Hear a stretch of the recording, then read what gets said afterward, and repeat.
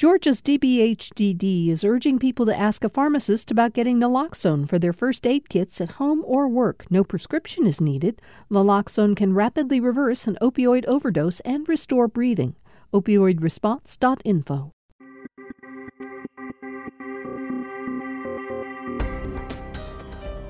Welcome to the Georgia Today podcast from GPB News. Today is Thursday, March 9th. I'm Peter Biello. On today's episode, Georgia lawmakers and the NAACP are asking for a federal investigation into Wellstar Health System's decision to close 2 Atlanta area hospitals. Governor Brian Kemp is highlighting the need for more workforce housing across the state, and professional volleyball is coming to Atlanta. We'll have the details. These stories and more coming up on this edition of Georgia Today. Georgia Democratic lawmakers, local officials, and the NAACP are asking federal officials to investigate Wellstar Health System over their decision to close 2 Atlanta area hospitals. State Senator Nan Orrock said yesterday she and others have filed complaints with the Internal Revenue Service and with the U.S. Department of Health and Human Services Office of Civil Rights. They claim Wellstar illegally discriminated against black people and violated its tax-exempt status when it closed Atlanta Medical Center South in East Point and the Atlanta Medical Center, a health care provider for many low-income residents that was one of only 2 Level 1 trauma centers in the city. Wellstar cited falling revenues and rising expenses when it closed the hospitals. Georgia Governor Brian Kemp is highlighting the need for more workforce housing to accommodate demand from economic development projects across the state.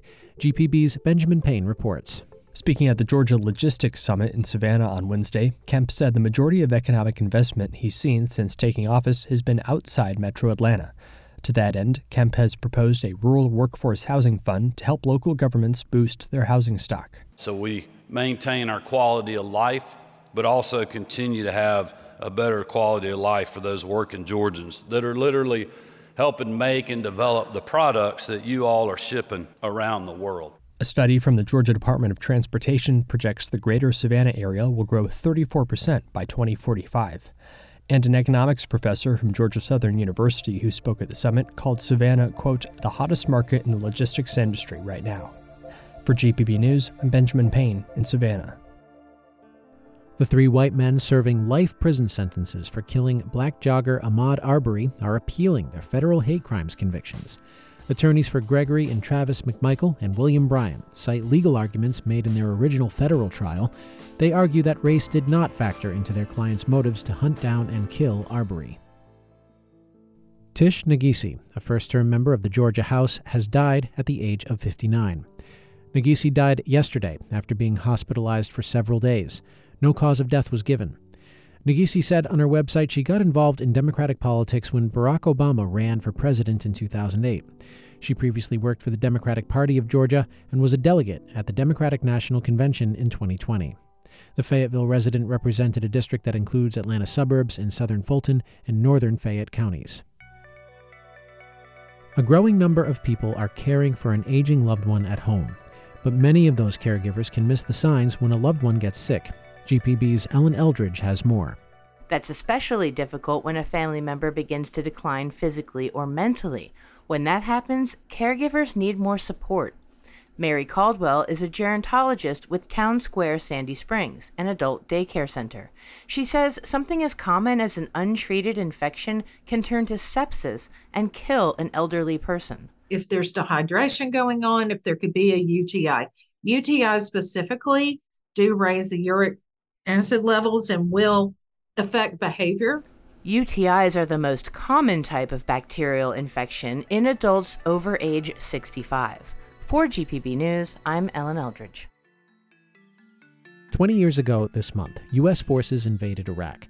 The U.S. government's stated goal at the time was to destroy Iraqi weapons of mass destruction and end the rule of Saddam Hussein.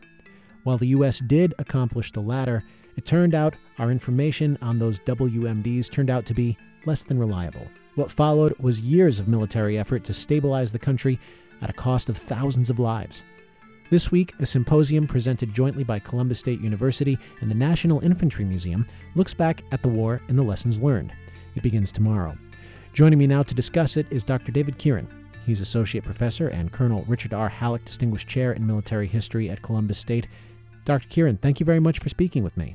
The start of this conflict was, for me, a moment kind of like 9/11. I remember where I was when then President George W. Bush made the announcement that this war was going to start.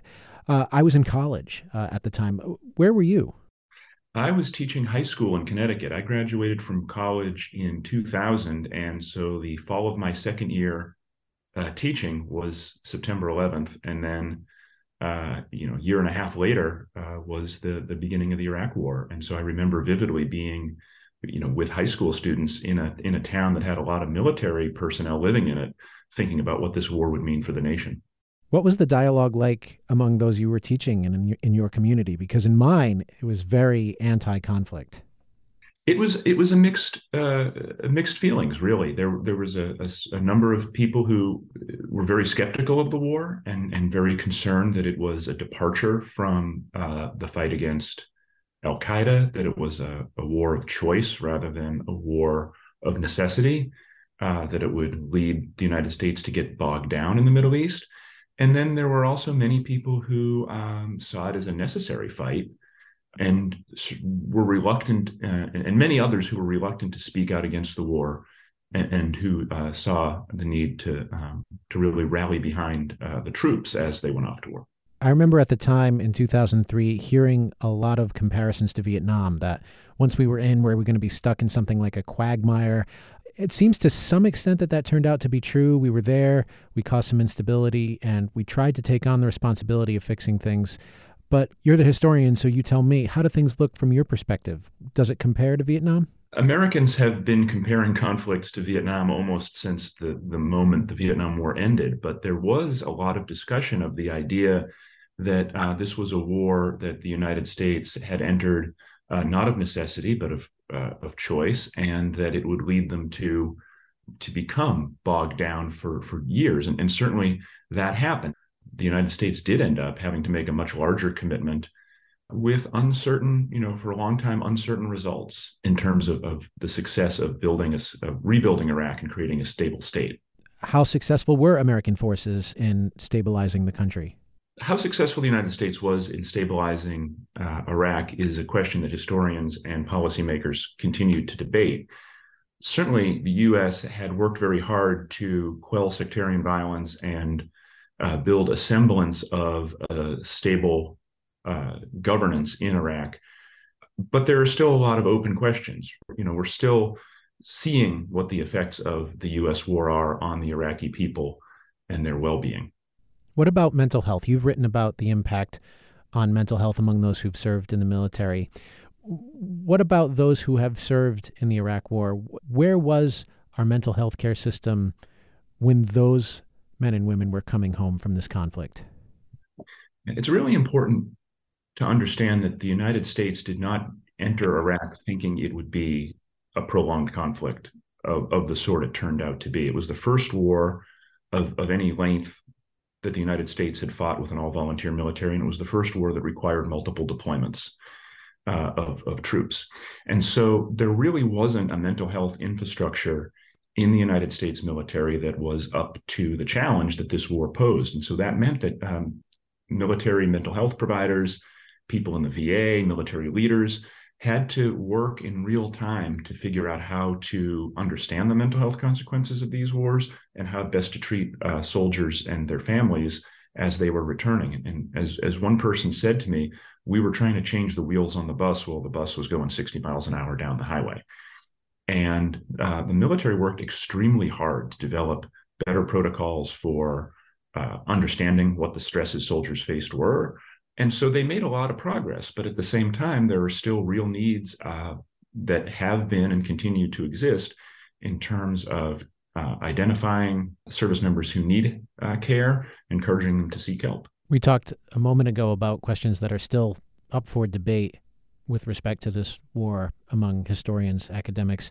This one is probably another one of those kinds of questions, but with the hindsight that we have, to what extent was this war worth the cost of lives, the cost of treasure, the cost of the reputation to our country? That remains the most significant question that Americans have to debate. And the 20th anniversary of the war is really, the war's beginning is really a great moment to do that. Certainly, we have now know that Saddam Hussein's program of weapons of mass destruction was not robust and was not in as much of a danger as the Bush administration had argued that it was. We know that some of the intelligence going into that led into the war was not as reliable as we might have hoped it would be.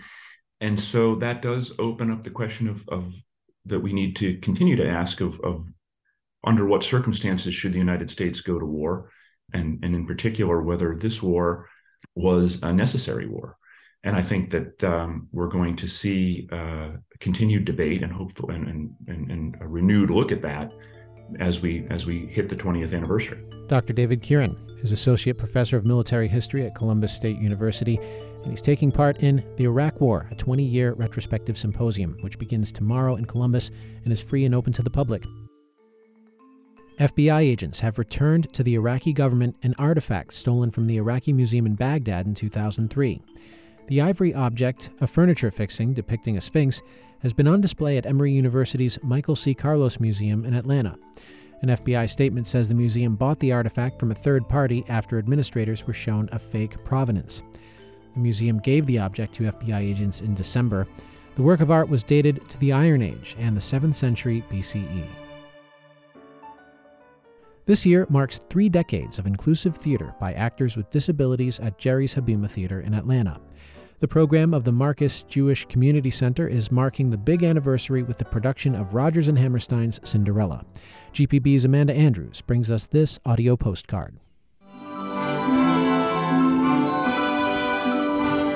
When I was a kid, I wanted to be a cartoon character really, really badly. And theaters, including musical theater, gave me that chance to become whatever cartoon character I wanted to be. Oh, you look so beautiful. Oh, yes. We do. My name is Jessie Thomas Durden, and I play the stepmother in the show. Come along, girls! Girls! I won't lie, when I first heard I was Got the King, I got a little nervous because King is a very different role for me. I'm Patrick Robinson. I play the King. Don't have any king crab. Very Your Majesty. I'd hate to see that written on a menu. King crab sounds like a comment on my disposition. I've always played more of a comedic kind of role, but I think it's cool because it shows that, the directors trusted me. Your Majesty. Your Majesty. My name is Matt McCubbin, and I'm the director of Cinderella. Hands over your head and out. Having to teach choreography to this population is really fun. And we're on a roller coaster. Whoa! Stretch it this way. Wiggle your fingers. In a lot of ways, it probably would sound like occupational therapy maybe or physical therapy for other people. I think it's always about finding creative ways for them to use bodies and be comfortable doing it as well.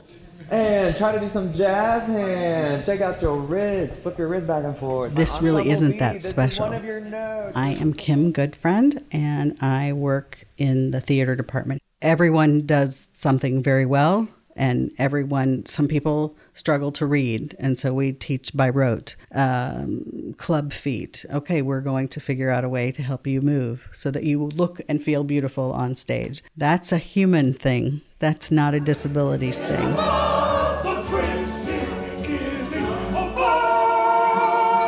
I also do acting, like in other theaters, and as well with other people to get them to encourage them to, come out and for them to, go for it as well. My name is Katie Rule, and I play Portia in the show. Every girl in the kingdom wants to marry the prince, including you, Portia. And you, Joy. And so I always thought being an actor just brightens your horizons.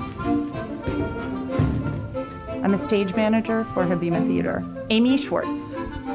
What I think is special about Cinderella particularly is that we are going to pull more children in as audience members. And in Cinderella, there's a whole song about it's possible.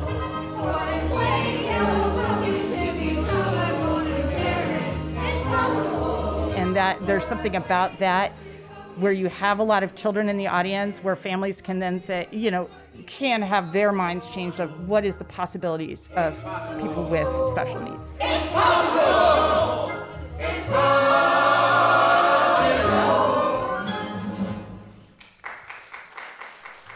That was the cast and crew at Jerry's Habima Theater in Atlanta. Their production of Rodgers and Hammerstein's Cinderella opens tonight. And League One Volleyball announced today Atlanta and Houston are locations for its first pro team markets. The league's inaugural season begins January 2025 and will feature 6 teams in 6 cities across the country. In choosing locations for its first pro team markets, the league considers factors including women's volleyball fandom, volleyball spectatorship, and arena availability. The league also announced today the addition of Haley Washington to its pro roster, which already includes Olympic gold medalists Kelsey Robinson and Justine Wong-Orentez. All right, we're done with this edition of Georgia Today. Thank you so much for tuning in. Got a lot more news coming out of this newsroom. To stay on top of it all, best thing to do, of course, is to subscribe to Georgia Today. So take a moment and do that now, and we'll be back with you in your feed tomorrow afternoon. If you've got feedback, we'd love to hear it. Send us an email. The address is georgiatoday@gpb.org. We really do read those emails, by the way, so send them along, georgiatoday@gpb.org. And if you love this podcast, make sure to leave a review. That helps other folks find it. I'm Peter Biello. Thank you again for listening. We'll see you tomorrow.